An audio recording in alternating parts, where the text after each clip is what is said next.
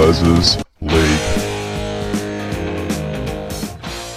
Just wanted to apologise for a bit of an error on my part. I should have recorded the preview the right way. Should have double checked myself. Didn't, made an error. I do want to apologise for that one. It was an absolutely stupid error from me. We'll learn from the mistakes, play on, and we're going to record a little preview now. So for the Dolphins v the Dragons game, for me, just going off the Dolphins' form over the past few weeks, it was a real competition last week against Brisbane, and they really want to get the win here against St. George. Jaden Sullivan's also out for St. George as well, so you'd have to think the Dolphins get up here.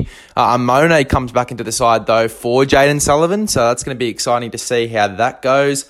But I would go for the Dolphins. You'd be pretty good value if you put 13 plus for the Dolphins. I would go 1-12 to be safe. You know, the Dragons, they did come out last week against the Cronulla Sharks on a bit of a roll. Obviously, in the second half, Cronulla absolutely smoked them, but we know what the Dragons are capable of in the first half. So, yeah, look, for me, I'd be going for Dolphins 1-12. In terms of my anytime try scorers, I'd probably go for Bostock.